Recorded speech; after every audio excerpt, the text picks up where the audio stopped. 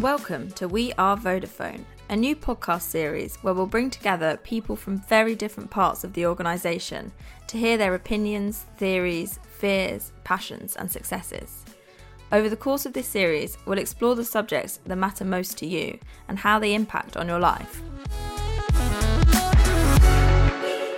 I'm Cara McGoogan, a journalist and podcaster, and in this third episode, we're going to talk about male mental health, resilience, and finding hope after trauma. In this episode, I'm meeting James, who spent a lot of his teenage years as hidden homeless. He's shown a huge amount of courage in talking publicly for the first time. He's told me how he got through that time and found a happier life, as well as how he's continuing to care for his mental health. To begin, I asked him how he decided to get involved with the series. I think it was because I saw an advert that said, "Have you got an interesting story to tell?" I thought, I'll get in touch. The story I originally came up with wasn't the one that I'm going to go with today. It was more comedy value, whereas what I'm going to talk about today is a bit more hard-hitting. Hopefully, people can learn from what I'm going to talk about today. Hopefully, someone will benefit. So do you want to start by taking us back to the beginning of your story? I was 14 years old, and my family fell on hard times. First of all, they lost the business, and then they decided to not carry on the marriage. So what we did as a family, we all pretty much split up. My mum left the house and my sister stayed at boarding school and then moved somewhere else with her boyfriend, and I stayed with my dad. The first year or so was good. He got another job. We had a bit of a laugh, a good time. Then all of a sudden we just kept missing each other. So I was still at school through the day and he worked in a pub, so he worked at nights a lot of the time and sometimes in the morning getting ready for the day. So we lived a lot of it by notes. I could just leave a note saying we need some food, we need to leave us some money, or he'd do a food shop, or I need money for the bus to get me to school and stuff like that, and everything was going okay and fine. How long would it go that you wouldn't see him? Probably at this stage, 4 to 5 days. It was probably the longest. It just came quite normal.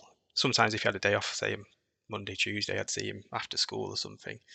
But that gradually got longer and longer. It probably went up to months by the end of it.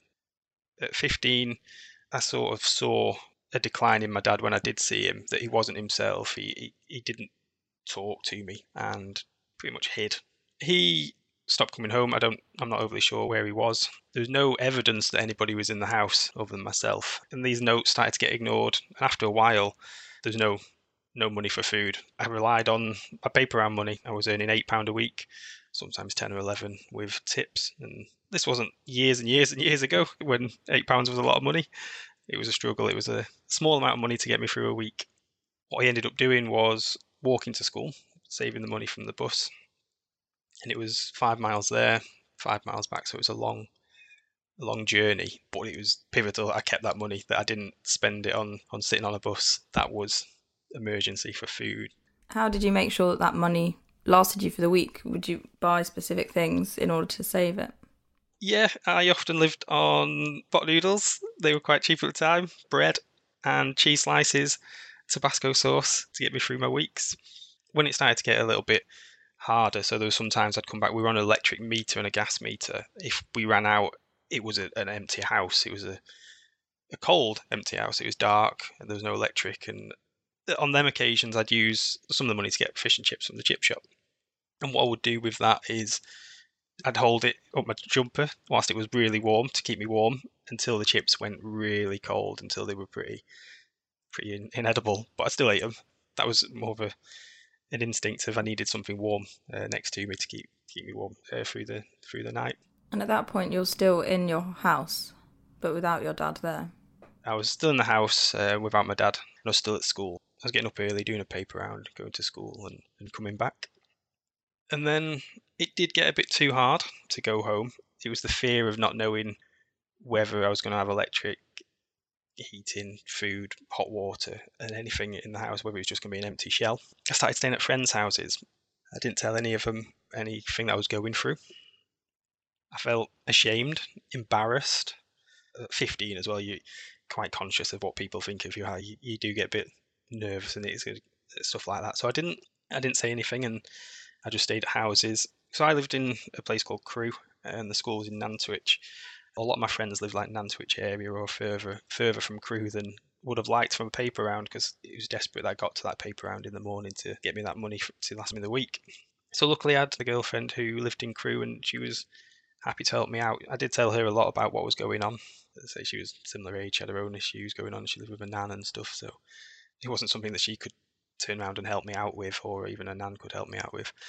She would get my paper round for me if I wasn't able to make it home. If I was staying at friends' houses, she would get my paper round for me and help me out in that sense. I depended on that so much that I didn't have to worry about getting home and making sure that I had some sort of income. I don't really think friends got suspicious. I think for the first few stages, I was quite clever. I stayed a couple of nights, didn't owe them a welcome. Then I'd stay a couple of nights somewhere else with a friend that didn't really know the other friend that I stayed at. And then I'd stay at another friend's for a couple of nights and they wouldn't know. It was such a lifesaver at these houses. And as much as the parents and that my friends at the time didn't probably know they were helping me out, it was so nice to have a cooked meal, a shower. One of the biggest paranoias, which is still with me now, I still get really paranoid about it, is smelling. I had this fear of being the smelly kid, but I was so grateful at staying at people's houses when I did to get the showers and the food. As time went on, I probably stayed at friends' houses and that more than I should have done to keep it a secret. People started asking me questions such as, you haven't been home in about 2 weeks. Where are your folks, to find out where you are? And people started to turn it around and find it very strange that no one had actually come to find me. I think some parents must have found it weird that I'd asked them to wash my school uniform sometimes. They did it, but never really asked the question, why are we doing this? Why aren't you going home? And did any teachers ever ask you any questions? No. I'm so happy of how far things have come and how different things are nowadays to when I was at school, that I just kept getting in trouble if I wore a shirt that wasn't the right colour. So I wouldn't have a clean pale blue shirt. I'd sometimes get a shirt from a charity shop, or I'd borrow one out of my dad's wardrobe and it'd be like a darker blue, and I'd just get detentions or sent home. No one really asked the question of why are you wearing this? And I was hungry all the time. I was so hungry constantly. And I made friends with a lad who, he didn't really need to go to school. His parents didn't push him, and he was truant a lot. But school didn't do anything about it. They just let it be, and he didn't need to go. I used to get his free dinners because he got free dinners, and I used to sign his name, pretend I was him, and I had spoken to him about what I was doing, so I was getting his free dinners when he came in. But one day he was there and I wasn't in that day, and he went and got his school dinner, and they wouldn't let him have it, and for that I got suspended and detentions. No one actually asked me, why would you do that? Why would you be stealing someone's dinner? Why have you needed this free dinner? No one delved into investigate why, or even visit my house. I got a letter to take home, like, just take this to your parents because we're not happy with you here, and no one investigated it. Whereas nowadays you wouldn't get away with that. I think somebody would be there. Yeah, it's really bad looking back, isn't it, that you didn't have that support and that people didn't notice. But academically, you kind of really pushed on, didn't you? I did, yeah. I was quite adamant that that's how I was going to get out of the situation, that the only way forward for me was education, to get a job. After this, I really did realise that I can't live like this forever. At one point, we lost the house. I went back home and the landlord had come and kicked us out. So at this point, when I wasn't staying at friends' houses, it was the streets. So I'd stay in alleyways and behind a billboard sign. But what I'd do in spare time, so like weekends and stuff, was probably a dream for a lot of kids. For me, it was, I've got nowhere to go for 2 days. I don't know what I'm going to do. So I would potentially just sit in a library. Library had free water, shelter, and you can read books all day. But I'd use that time to study, to pass my GCSEs, which I did. I managed to get into college. College, there was probably more freedom. It got to a point where my living situations overruled any type of learning, as much as I knew that I needed A levels and I wanted to learn and to get a career. I got kicked out in the end of college. I just put it on the back burner. I couldn't even think of, right, that's where I need to be. It wasn't until probably the end of term of that first year, when my friends all passed the first year of college, that I decided to start fresh at a different college, and I was determined. I spoke to a tutor about what was going on in my home life. They helped me, they supported me.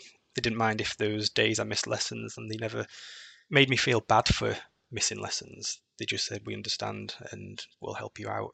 They even managed to sort out a shelter for me. So I stayed in a shelter through my college, and that was horrible, absolutely horrible.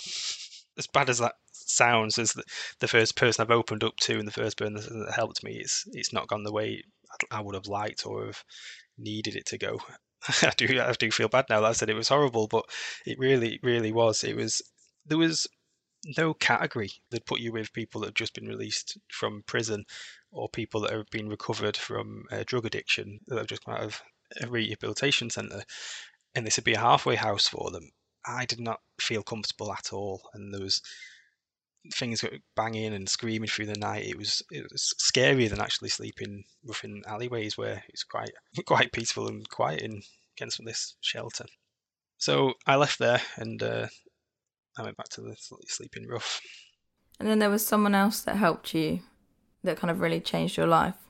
So this was the changing point for everything, really. I bumped into a friend's mum whilst I was in town, sleeping rough, and just having small talk. She basically asked me where I'm living and what I'm up to now and stuff. I went, well, I go college down there and I live here where we're stood. I expected her to laugh and just go, yeah, great, move on. But no, she took that serious, which is brilliant, because as much as I said it in a jokey way, it was serious, and she helped me out. She put me in the spare room and helped me out with everything. So I got through college. I had showers again. I had meals, a roof. By this point, I had found my dad, and we were building our relationship again. And she'd drive me to meet him, drop me off. She even helped me with an application for housing. I'd managed to get a job. I saw light at the end of the tunnel, and I managed to get the flat through the council. It's council flat. I had my own flat. I had a job, and then I was doing really well at A-levels. I was making it to college, and things were looking up. Things were going well. And just while we're in this part of your story, to jump ahead slightly, you now got a relationship with that friend. I have, yeah. So the friend's mum who helped me out, I've married her daughter. She's my wife and mother of my child. We've been friends since we were 11, so I have spoke to her a lot about what was going on at the time through school, and she just seems shocked sometimes of I'd never noticed, none of my friends ever noticed through school. You hit it really well, and it's a bit of a shock to hear about it now. But yeah, I ended up marrying my saviour's daughter.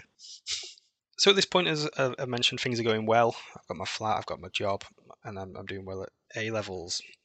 It wasn't until I spoke to my tutor, the one that was helping me out, and university became an option. She spoke to me about what doors that would open, the courses that are available. And by this point, I was probably tired a little bit like, I just want to get up, go to work and come home. But I decided, you know what, it's a good idea. I think not just thinking of the next few months, years, this is for my future, for my career, for when I'm older and I've got a family to look after. I decided that university was the way to go. So we decided on a course, business and IT, or business information and IT, because that was the future. We enrolled me at Liverpool. We've talked about some of the survival techniques already, but are there any other things that you feel like you've learned from going through this quite difficult childhood and teenage years that you've brought into your adult life with you? Yeah, there's lots of things I've learned, things I'm still learning now. Number one is talking about hard issues and things that upset you and showing your emotions. Up until now, I'd not really spoken about my childhood because I was so ashamed, even till recent years, and embarrassed by it. I didn't talk at all. I just buried it deep. So it's bringing out all the emotions again and going through it again. But as much as that hurts for a day, the day after that I feel so much better, so fresher. Through my early career, as stressed as I used to get with work and getting jobs done and that, it was nice to just think it's not that bad. Sometimes when I'm upset, angry, or stressed, you just think, you know what, I've been through worse. This is nothing. I'm probably not even going to remember this in a few months. And then you sort of feel better. I also like goal setting. I think throughout the whole process, I'd have my little goals to get me through the day of like, how am I going to get to school today, and how am I going to hide the fact that I'm homeless? Then it'd become like a weekly mission of like, what can I put together to, by the end of this week, get all my courseworks in, but also make sure I've eaten enough food, made sure that I've still got some money left that I'd saved. It wasn't until it dawned on me, I think it was when my friends passed the first year of college and they were all excited about they'd just done their AS levels, they're going to do A levels and go to uni and have this future plan. I thought, I need a goal. I could spiral down a darker path if I just keep planning my days and my weeks. I need a future goal. So that's still something I do now. As cheesy as that sounds, it's something I've taken with me of, I now need to see where I'm going to be in the next 5 years. How can I get to that? And them smaller goals to get me to that 5 year goals probably change it here and there depending on situations. But as long as I know what it is I want, I seem to be able to get on fine. That's very admirable. How do you support your own mental health, not putting too much pressure on yourself and also making sure that you do stay well? Once it all finished and I finished uni and got a graduate job, I felt that everything was okay. I'd got through the hard part, and it's not the case. It's something that I still struggle with. It was worse in my mid-20s. I would have terrible nightmares. I didn't sleep for years, even afterwards. That I just thought it was normal to 3-4 hours sleep a night. It was something that crept up on me that I didn't see coming, and I did have 2 breakdowns probably in my life from my past because I didn't deal with it, didn't talk about it. What I do is now talk about it. I talk with my wife. I bring it up with my friends, my family. Family not so much because it gets a little bit difficult because they start to feel guilty and stuff at that point. But you did reconnect with both your mum and your dad. I speak to my mum quite regular, but my dad became a best friend. The things my dad was going through, the older I got, the more life I lived. And I forgave him. I thought, you know what, you had a difficult time. You had a breakdown. If anything, I wish I'd spoke to him back then. But 14, 15-year-old boy's not going to bring that up with his dad. But it's something I'm going to probably take on my adventure as a dad with my son. I think I'm going to make sure he feels comfortable talking about his emotions, and might even let him know days where I'm upset or angry. And recently my grandma passed away and I cried in front of him, and he was so comforting and so nice and cuddled up to me and made sure I was better. In the past I'd been ashamed like that. I would have only cried when I was on my own or away from people, but I thought, I'm upset now, I'm just going to let it go. That's great that you've got to that point now. So in the workplace, how have you taken your experience and learnt from it? What has it taught you about your work and your job? I've probably struggled or felt that I've struggled on a personal level for going up the ladder of companies.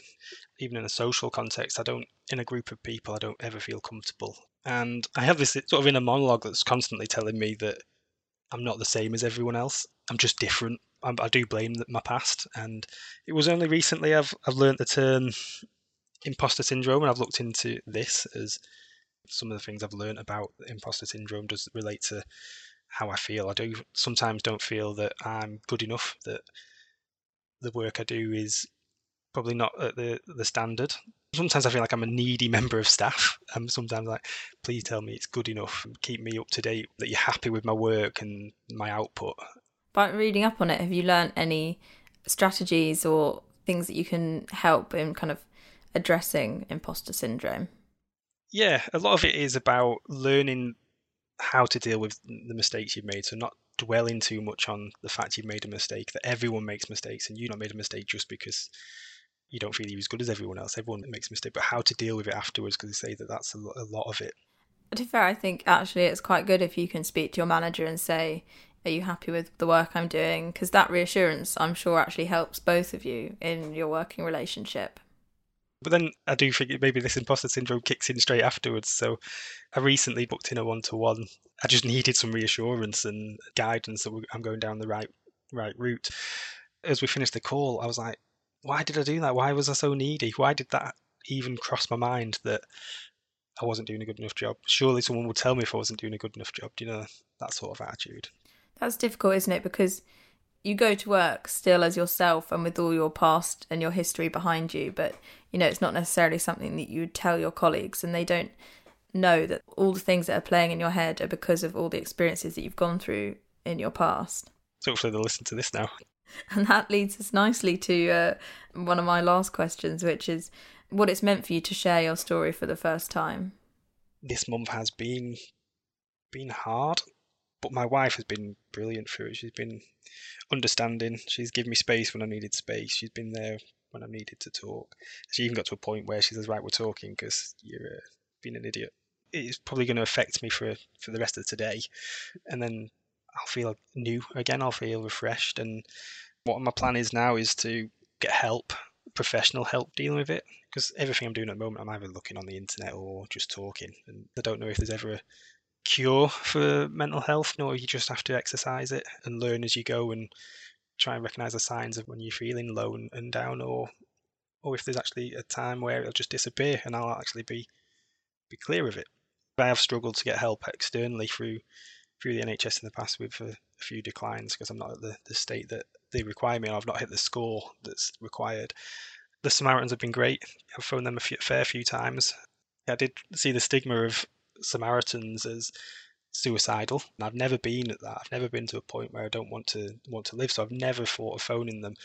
But there was one day that I decided that I'm just going to see what it's like. I'm just going to do it. I'm sad. I haven't slept for a week, and I thought, you know what, I'm just going to give them a call, and it was brilliant. But yeah, it's probably ideal or a time now to look at how Vodafone deal with it and what they offer. Yeah, that's good now that it's making you think of other services that you can seek out. And talking about this has made you think about how you might be able to help other people that are in similar situations or have been through similar experiences.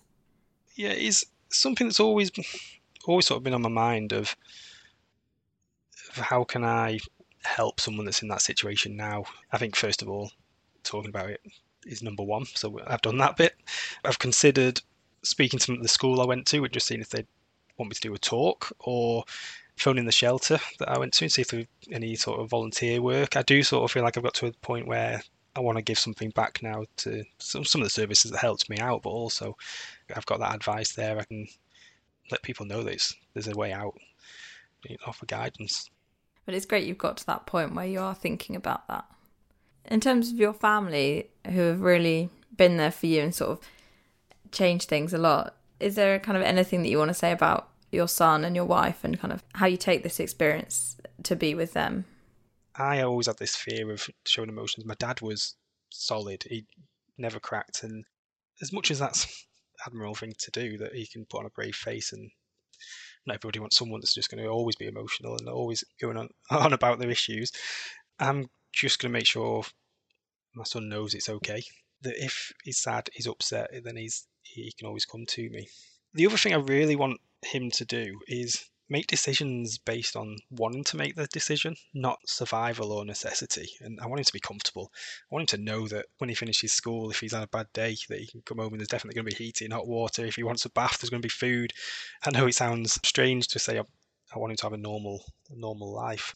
And right at the beginning, we talked about how you want to share your story because, you know, it shows that things can get better. So I thought it might be nice to finish with the question of what are your hopes for the future? My future plan is to be successful at my job, to have a career that's dependable at a strong company. So therefore I can provide for my family and be able to achieve all the things I've just mentioned. That I want to make sure there's a safe environment for my son and my wife, that we live happy, and we're able to do the normal things that everyone does. I sort of want to make people realise and listen to this, that as hard as things are, as difficult as some things can be, that as much as it's dark and troublesome at times now, that it's not always going to be like that. There's going to be a way out of it. Sure, there's a way of getting through this to a happy ending. I think it's very inspiring, and thank you for sharing your story. I know it has been difficult talking about it, but we really appreciate it. Well, thank you for listening and having me on.